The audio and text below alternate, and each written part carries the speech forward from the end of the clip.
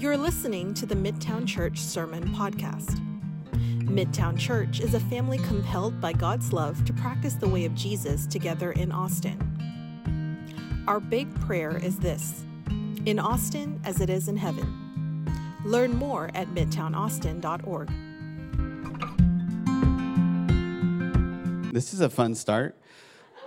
So, full disclosure, don't try to ever hide anything in your life, because I actually broke the microphone trying to set it, because my ears, I don't know if you know, Jake and Justin, they're much bigger than I am, and their ears are much bigger than me, partially because they're older than me, and your ears grow over time. Oh, burn. Sorry, I got to make you laugh while I'm undoing all this. But I have this problem every time where I have to put the mic much closer to my ear. And so what happened is I broke the mic, at least the top of it. In electronics, if you break the circuit, it doesn't work anymore. And so I thought I could jerry rig it. I didn't go to UT, so I'm not that smart. So I can't jerry rig mics. Okay, full disclosure. But you guys can stand for the reading of the word. And the word will be much more perfect than I am, clearly. So here's Sandra. It was just before the Passover festival. Jesus knew that the hour had come for him to leave this world and go to the Father. Having loved his own who were in the world, he loved them to the end. The evening meal was in progress, and the devil had already prompted Judas, the son of Simon Iscariot, to betray Jesus. Jesus knew that the Father had put all things under his power and that he had come from God and was returning to God. So he got up from the meal, took off his outer clothing, and wrapped a towel around his waist.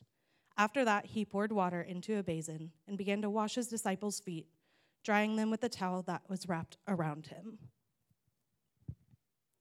This is the word of the Lord. You guys may be seated. All right, so after that fun, adventurous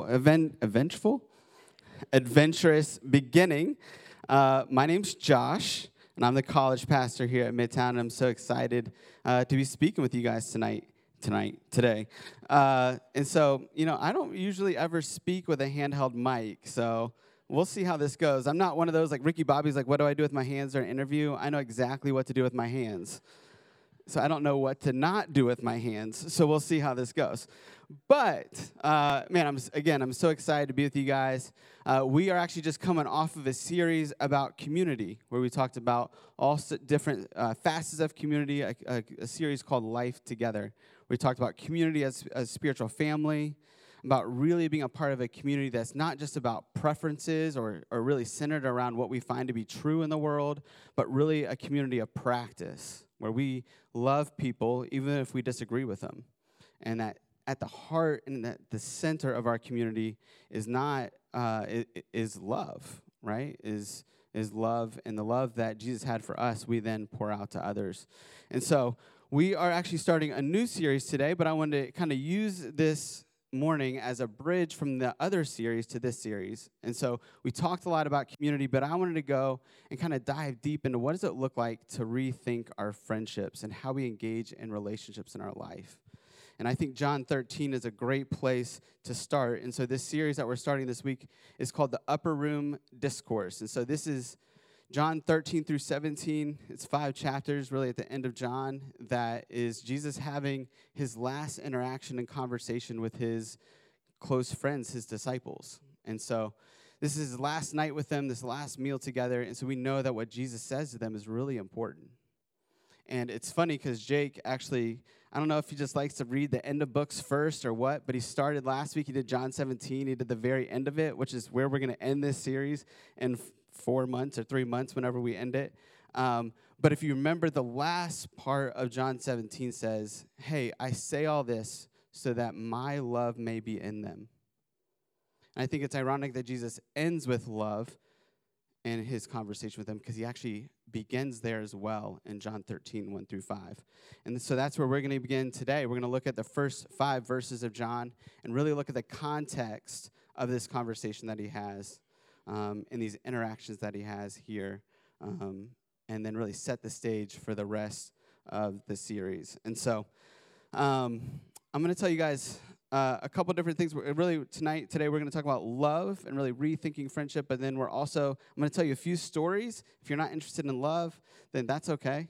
I got a few fun stories for you. I'm going to tell you about my 19-year-old dating life, which is horrible and funny, and you can laugh. It's okay. It's church.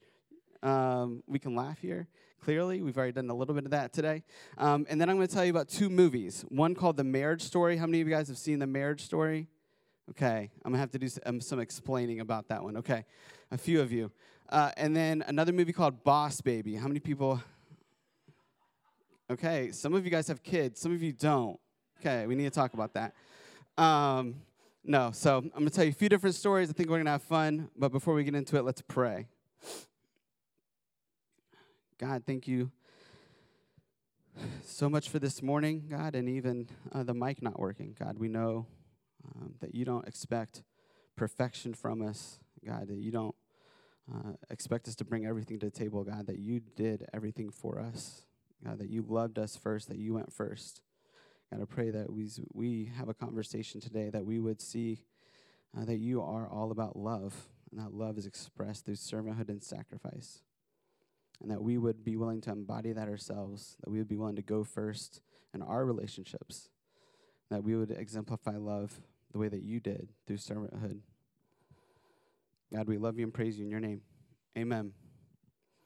All right. I'm going to start by reading John 13 again, 1 through 5. It says, "It was just before the Passover festival. Jesus knew that the hour had come for him to leave this world and go to the Father. Having loved his own who were in the world, he loved them to the end. The evening meal was in progress, and the devil had already prompted Judas, the son of Simon Iscariot, to betray Jesus. Jesus knew that the Father had put all things under his power, and that he had come from God and was returning to God.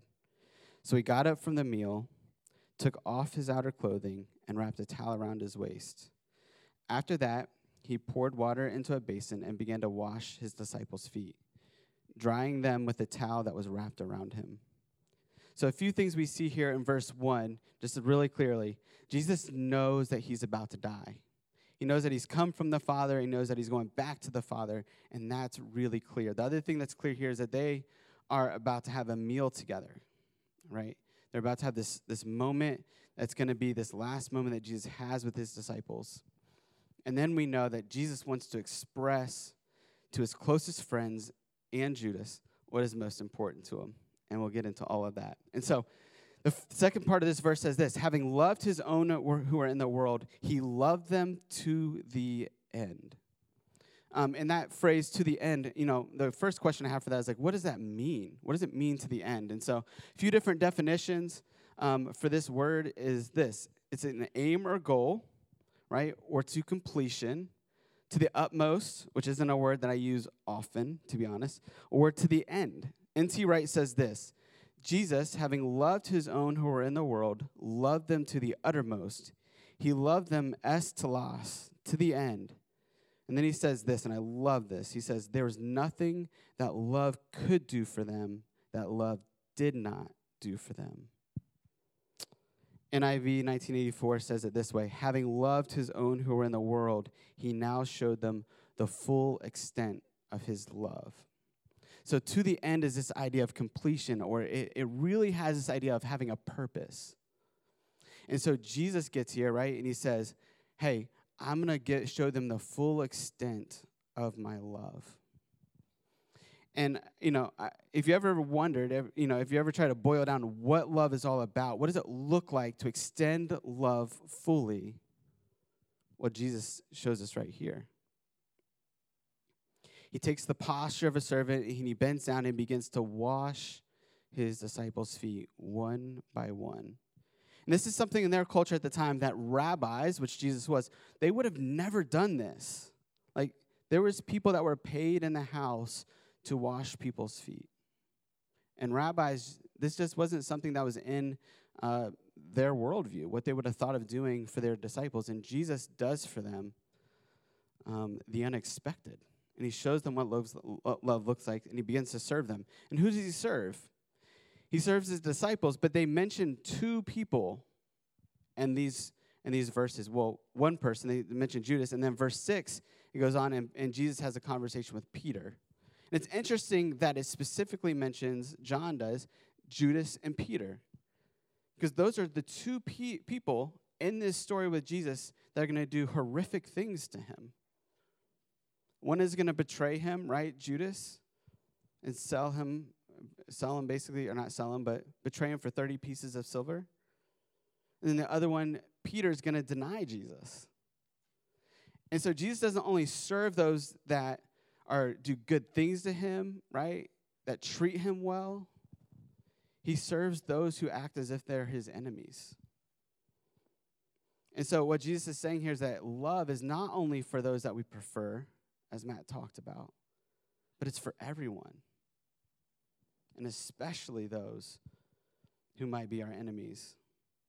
The other thing that we see from Jesus here in verse 3, it says, Jesus knew that the Father had put all things under his power, and he had come from God and was returning to God. I love that phrase. Jesus knew that the Father had put all things under his power.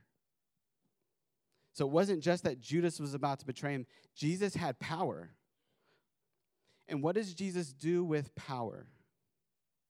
He doesn't, as he says, he doesn't lord it over people. He doesn't use it for his own benefit. He bends down and he begins to serve, even serves his enemies.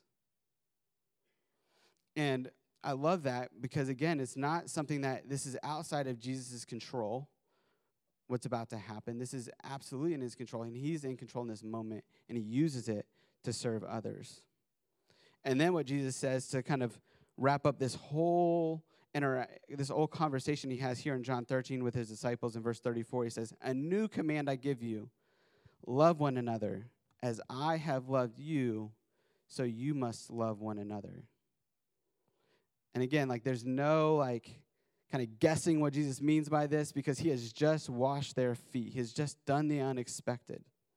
He's just loved them. He says, hey, now go do likewise. He says, hey, go serve others around you.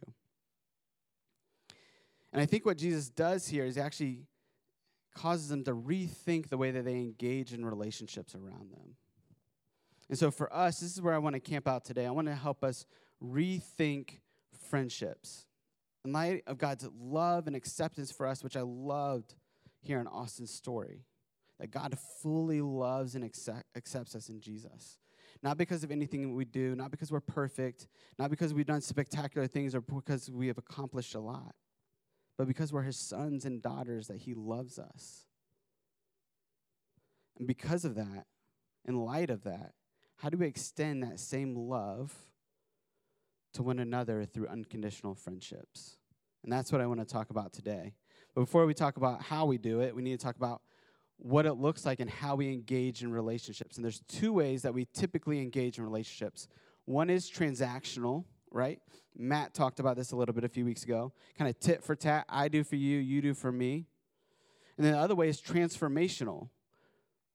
Transactional is all about what I can get. How can I take? Transformational is all about what I can give. So I want to dive a little bit deeper into transactional relationships. Typically, the way that we traditionally think about transactional relationships is they're typically economic and functional, right? There's usually an exchange of goods and services, right? Or some type of money exchange. So I'll give you a couple examples here. I was at an Apple store about 3 months ago, had to buy this computer. I could not have given this talk with a computer and saved trees with my old computer because it had to be plugged in at all times because the battery was dying. So I had to go to Apple and get a new computer, right? So I had a lovely, employee come and help me out, and we spent about 10 minutes together. She helped me get all the stuff I needed, and then that relationship was over, right? In transactional relationships, there's a very clear point, right? I had to get a computer. I got my computer. Once that point was done, once that relationship no longer made sense, it ended. Think about it this way. Not all of us, some of us have employers, right? People that pay us money, right? We do a certain job, and we do that job, we get paid for that job. That's a transactional relationship.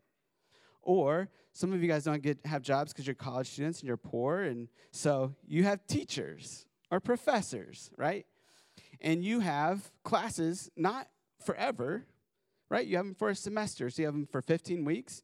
You have those professors. They teach you something. You pay them money to teach you something. They teach you something. You get something from that. And at the end of the semester, typically, that relationship ends, right? And I could go on and on with different like coaches, kind of all that. And sometimes these are transformational relationships where they stick with us for a long time. But typically, they end after a certain period of time. And these are great relationships, to be honest, right? Like, these are necessary and effective. My son gets better at baseball because he has a coach that cares about him and that teaches him how to play, and that's me. No. It is kind of me. I'm just the assistant, though. But no, like, these are good relationships. Like, I would not have a computer if I did not interact with Apple. Like, that's a good relationship. But the problem is when our personal relationships become transactional. Because we all know that to create deep, meaningful relationships, like, it can't just be about what we can get. It's got to be about something else. But the reality is that many of us, we treat our personal relationships as if they're transactional, as if the goal is to get as most out of these relationships as we can while outputting or inputting as little as possible. But again, like, we just can't have meaningful relationships with that type of mindset. So I want to give you guys another example. This is from my life. You guys can feel free to laugh. It's funny. I was 19. And so, but I'm going to tell you a little bit about my own dating history. So when I was a freshman in college, actually right before my freshman year I was so pumped about college, and mainly because I had the freedom to choose whatever I wanted to do. I was most excited to be able to choose in the category of relationships, and not just friendships, dating relationships. And so I went off to college, and like 2 months, I dated like 3 girls. Like, boom, boom, boom. They were really quick. And at the end of kind of this third girl that I was talking to, like, I realized, like, hey, like, something's going on inside of me. Like, this just isn't right. And so I started listening to this song called This Woman's Work by Maxwell. Anybody know that song? Okay, a few of you. Yeah. Great song. You should listen to it. But for me, there's like 3 of us. It was like 2000, so I get it. I'm old. So This Woman's Work by Maxwell. I start listening to this song, and like, something starts happening in me. Like, I start to get this like pain in my chest, and like, tears start coming down my eyes, and I'm like, what is going on? And I can't figure it out. But the song ends. These emotions that are going on inside of me, they clear up, and so I just kind of move on with life. I'm like, that was a weird thing that happened, but we're going to get past it. It's good. So a couple of weeks go by, and I meet another girl, and this girl was awesome. Her name was Jenny Freeze. My friends would come to later call her Freezer Bird because they did not like her. But her name was Jenny Freeze, and Jenny was, again, she was awesome. And so we hit it off right from the start. We had the same ideologies, the same beliefs. Like, she was a Christian, and like, where I was from in D.C., like, we didn't have a lot of Christians. And so I was like, this is awesome. And then we also had the same values. Like, we both loved to flirt. And this, like, we had that down. And so we had a lot of fun together. There's just one problem. Her and like one of my closest friends were actually like talking at the time. And so like, I had a choice. And I was like, hey, like, do I choose, like, choice is old as time, right? Do I choose my boy or I choose the girl? And like, because I'm standing up here telling this story today, you know what I chose. And although you're better people than me, I'm up here talking. So I chose the girl. And that was really sad, and I'll tell you why here in a minute. But I chose the girl, and this was a great relationship. Like, this went awesome, and it was worth the sacrifice of the friendship for about a month and a half. And you laugh, but that was the longest I'd ever dated anybody to that point, so I was pumped. So we get to the end of this month and a half. We're dating. Things on my end are going well. She reads this book called I Kiss Dating Goodbye. Have anybody ever heard of that book? Mm-hmm. A few of you. Back then, this book was awesome. Now it's been canceled. So I was right. But back then, this was all the rage. And this girl loved this book. And she realized that she's a teenage person, and I'm a teenager. She's like, we're not ready for marriage, and so we shouldn't date. And I'm like, yeah, we're not ready for marriage. We should still date, though. Come on. Like, we're just having fun. And she's like, no, like, it's got to be for marriage. And I'm like, cool. So I was really mad. Like, got broken up with and was not happy. And so I am so upset for about, 10 minutes. And then I realized she's a teenager. And we teenagers, we change our minds every, second. So I was like, hey, here's what I'll do. I'll give her, the whole second semester of school. Just chill out, won't hang out with her. And then I'll come back over the summer, and I'll start to pursue her again, and we'll see if I can win her back, woo her back as it is. And so semester goes by, summer starts, I got my game on, we're ready to go. I start kind of talking to her again, and then we're about to go out on a date, go see Spider-Man, the first one, 20 years ago.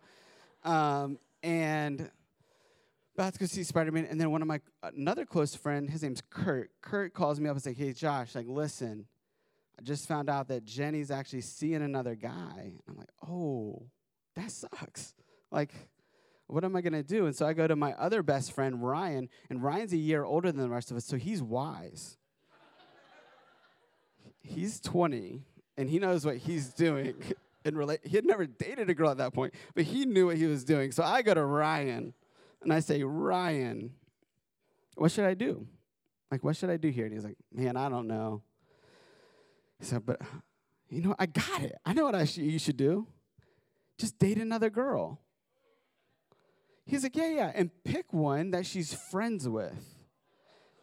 Because then you'll make her jealous. And then you're dating somebody so you get your own emotional needs met. It's, perfect. And, we all went to high school together. I went to high school with this girl, Jenny. And so I was like, man, Ryan, are you serious? That's brilliant. Why didn't I think of that? This is all true. I'm not fabricating this story. I was that dumb. And so we had some mutual friends because we all went to high school together, and we picked out a girl, and I dated that girl, and it all worked. It all worked. And 2.5 months into that relationship, I'm getting longer. Things are getting better for me. But at the end of that 2.5 months, I'm mowing my lawn one day. It's the end of the summer, and I just had this epiphany. And I don't know what it was. Maybe it was just my mind. Maybe it was my conscience. Maybe it was my guilt. Maybe it was God. I don't know. But the last, year of my life just, flashes before my eyes as I'm mowing my lawn. I just see kind of what I've done. And I realize, oh, that feeling I felt was loneliness. And I used Jenny as something to get over that loneliness. And in that, using Jenny, I actually chose Jenny, and I just destroyed this relationship with a very close friend of mine that I don't speak to today. And then I realized that I was using Jean as a rebound to get over Jenny. And I'd realized that, man, at that point in my life, ironically, I'd promised myself that I would never use other people. And I had just become the villain in my own story. And I looked at the wake of my life over the previous year. All I saw was destruction. And I just realized that all my relationships had essentially become transactional for me. They're all about what I could get, what I could take and take and take. And I thought what I would get was a feeling of fullness and wholeness. And I just felt empty. And I'm not going to tell you what happened with Jenny and Jean. You'll have to ask me later. But no, I broke up with Jean, and I'll have to tell you the Jenny story later because it's much longer. But for me, transactional relationships was the only way that I knew how to function and how to live. My relationships were all about me. And so I really started to ask myself, man, how do I move forward in this? And this is how I started to follow Jesus, to be honest. Because I grew up in a Christian house, but I clearly hadn't been walking with Jesus. But I knew that Jesus lived a life that I didn't. I knew that I had things that I needed to learn about how to treat people and how to love people well. And so I looked into the scriptures and looked into the life of Jesus and saw what he had to say. And part of what I picked up on this is this idea of transformational relationships and moving from transactional to transformational relationships, where those relationships and transformational relationships, it's not about what you can get, it's about what you can give. It's about giving the most you possibly can in an attempt to love and serve others. As N.T. Wright said, there was nothing that love could do for them that love did not do for them. I love that. See, if you look at the life of Jesus, you looked what he did when he washed his disciples' feet. Like he is like living out and embodying these principles of humility and generosity, selflessness, sacrifice, seeking the good of others, serving others, even if they're going to betray and hurt you. Jesus doesn't delineate between who he loves, who he extends this transformational relationship to. It's to everyone. In transformational relationships, there's no scorekeeping, right? There's no tracking and measuring. In transactional relationships, it's all about tracking and measuring. What did you do for me, right? The expectation of reciprocity. There are no gifts in transactional relationships. I scratch your back, you scratch mine. That's the mentality, right? There's a consistent reminder in transactional relationships of what's been lost, what's been sacrificed, your failures and your mess-ups. In the Marriage Story, the movie The Marriage Story, it's Adam Driver and Scarlett Johansson. It's actually one of the best movies on a cultural view of relationships I've ever seen. It's really, really good. And it's ironically, although it's called The Marriage Story, it's really all about the divorce of this couple after 10 years of marriage. And there's this scene at the end of that movie where they're just kind of they played nice in this divorce the whole time. They got a kid, a 6-year-old kid, and they've kind of played nice for the kid and tried to do everything right. And they're just kind of at their ends, at the end of themselves in doing that. And so they just have this fight. And they start this fight, and it's like, you're like your mom. And she goes, you're like your dad. And it's like the worst cut down they could ever make of each other. It's really sad, actually. But then they start going in, and they're like, I sacrificed this. I sacrificed this. I did this for you. I did this for you. And this dude's like, I gave up my 20s for you. I think, man, that's terrible. I'm sorry, bud. But it's just this tit for tat, right? Their relationship, when it came to the end of it, the whole thing was about what they sacrificed, what they gave, and they could remember. They had a filing cabinet that they could pull out. For you college students, that's an old thing that people had to keep track of things. Now you guys have the cloud. But filing cabinets, right? I'm going to keep this database in my mind of everything you've done wrong. And I'm going to pull it out when it's convenient. And that's what happens in transactional relationships. All the things that are done wrong to us are kept. And they're pulled out in the worst moments. In transformational relationships, they're nothing like that. Love is freely given with no strings attached. There's no scorekeeping. There's no record of wrongs. In transformational relationships, we believe the best about each other and our intentions. And transformational relationships, they look a lot like 1 Corinthians 13, 4 through 8. And I realize I've talked about friendship, and then I just gave you dating relationships and marriage examples. And so I'm going to give you another one, 1 Corinthians 13. And I'm just kidding. That's not about marriage, although we do use it in marriage. But 1 Corinthians 13 is a great place to look at of what do transformational relationships look like. And it says this in verse 4. It says, love is patient. Love is kind. It does not envy. It does not boast. It is not proud. It does not dishonor others. It keeps no record of wrongs. It is not self-seeking. It is not easily angered. Love does not delight in evil, but rejoices with the truth. It always protects, always trusts, always hopes, always perseveres. Love never fails. And I love that. And I think, when I talk to people, and the moments where I realize that people are, whenever they're angry at somebody else, some of it is about their behavior, but it's usually about their intention behind their behavior. Why did they do what they do? And it's instead of just believing the best about others or keeping a record of wrongs, it's again this Rolodex or this filing cabinet that people pull out. And in transformational relationships, there's no place for that. Jesus says, hey, there's no record of wrongs. So the question here is, how do we move from transactional relationships to transformational ones? So I want to give you guys a few things here, and then I want to end with a story about Boss Baby, because it's relevant, and it's not about dating relationships. It's okay. The first thing that we need to do is to trust that God loves us and wants what's best for us. John 15, 9 and 11 says this, "As the Father has loved me, so have I loved you. These things I've spoken to you, that my joy may be in you and that your joy may be full." So God wants his disciples to know that he loves them and so that their joy may be full. And God, like other places, Jesus says, "I've come that you may have life and have it to the full." God wants good things for us. Now, that may not look like what we think it looks like, but it generally does mean like something about love and relationships and an intimacy and a uniqueness of love in those relationships. But trust that God loves us and wants what's best for us. The second thing we have to do is depend on Jesus to love others, because it's hard, right? Like, people are going to hurt and they're going to wrong you. And what you're going to want to do is get back at them.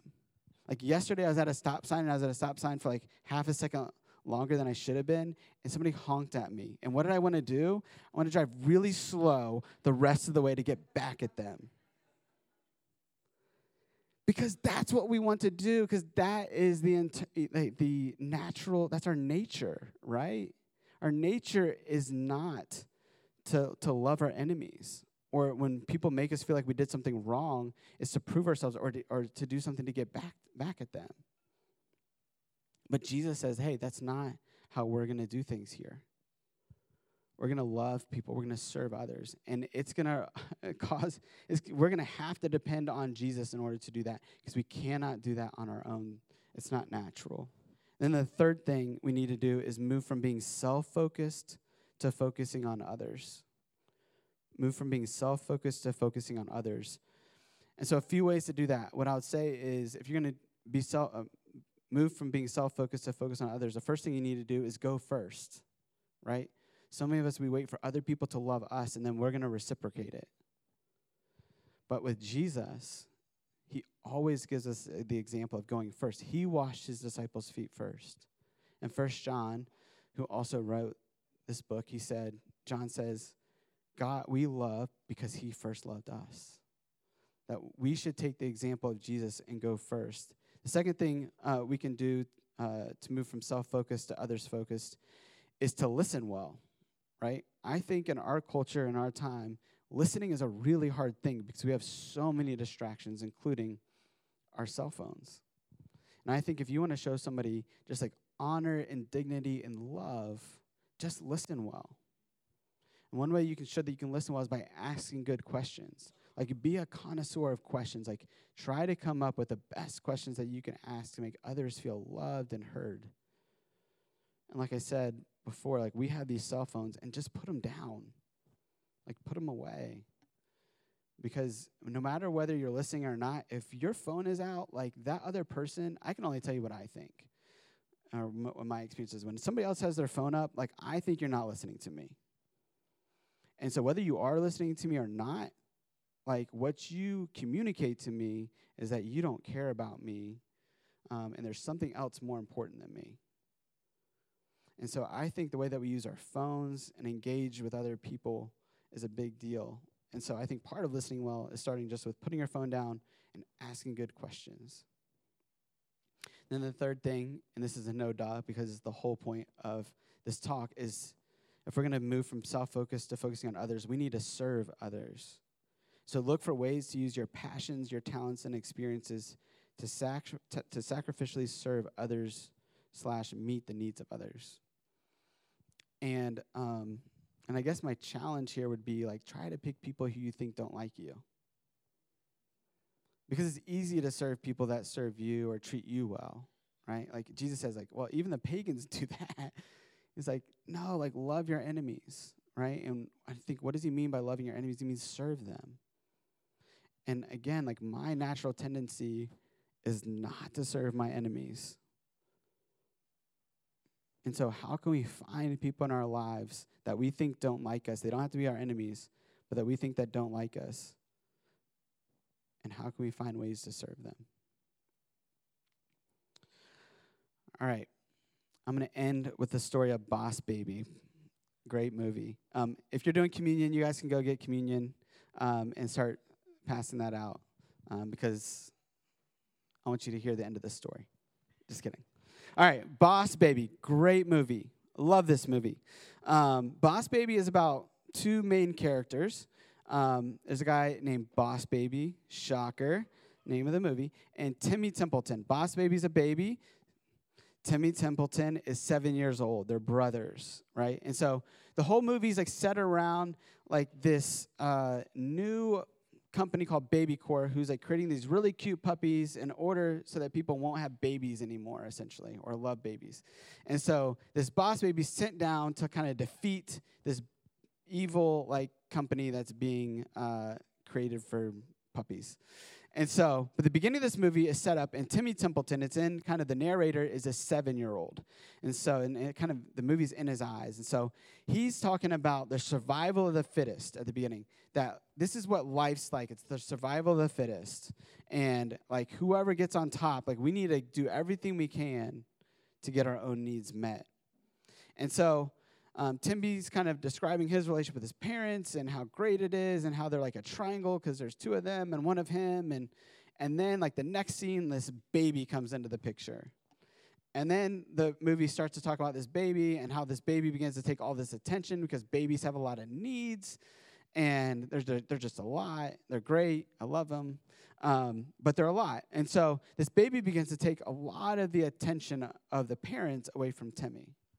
And kind of the crux of the beginning of this movie is this scene where this Boss Baby, Timmy kind of runs into his room because he hears the Boss Baby like talking in like a normal like adult voice. And he's like, what the heck is going on? Like this baby can talk? And so he walks in, he sees this baby, and the baby's like, oh shoot, he caught me.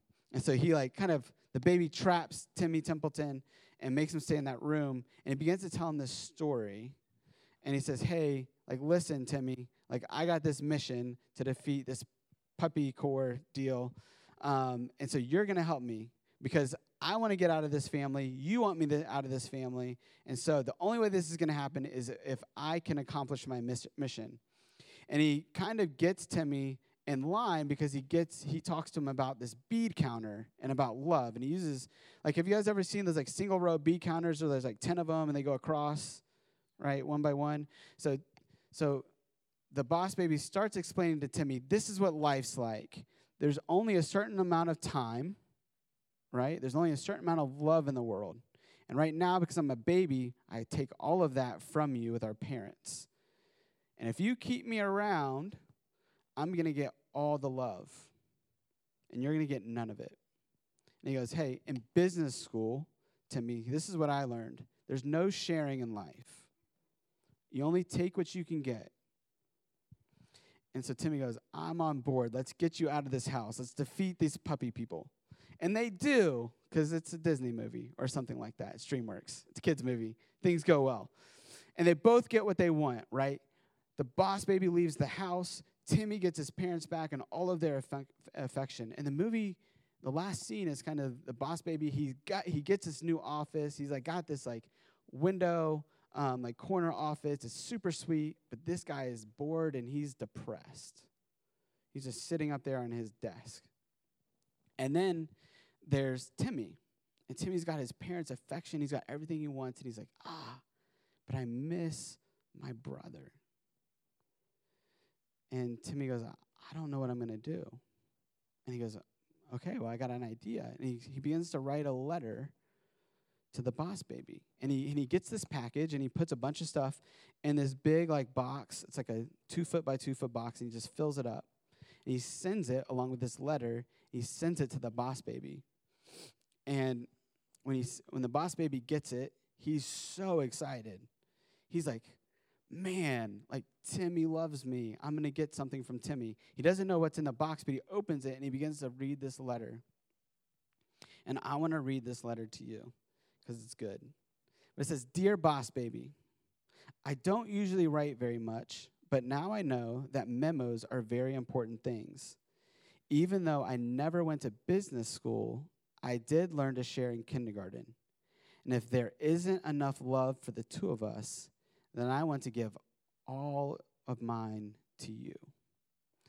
And the boss baby tips over the box, and it's just like hundreds and thousands of bead counters just like spill out onto the desk, and they fall onto the floor. And I go, man, like that's it. Like that's love. Love is not a limited commodity. It's an unlimited resource that's meant to be given away. And here's the great paradox of love. It's when you seek to sacrificially give it away that you're able to receive it. So I think so many of us are just running after love. In fact, I don't know a person in the world that doesn't want to experience love, and not just romantic love, like true friendship. Jake gave all those statistics last week about loneliness. Like we all long for this. And ironically, I think we just chase it and we chase it and we chase it. And just like me, as a 19-year-old, you come up and you find yourself wanting. And I think it's because we're so focused on getting it instead of giving it away for the good of others. So here's my prayer for you. My prayer for you is that you would see that God went first, and that you would have the courage to do the same in your friendships, and that you would realize that it's only giving love away that you're actually able to experience it. Thank you for listening to the Midtown Church Sermon Podcast. We invite you to practice the way of Jesus in Austin with us, because as we become more like Jesus, Austin will become more like heaven.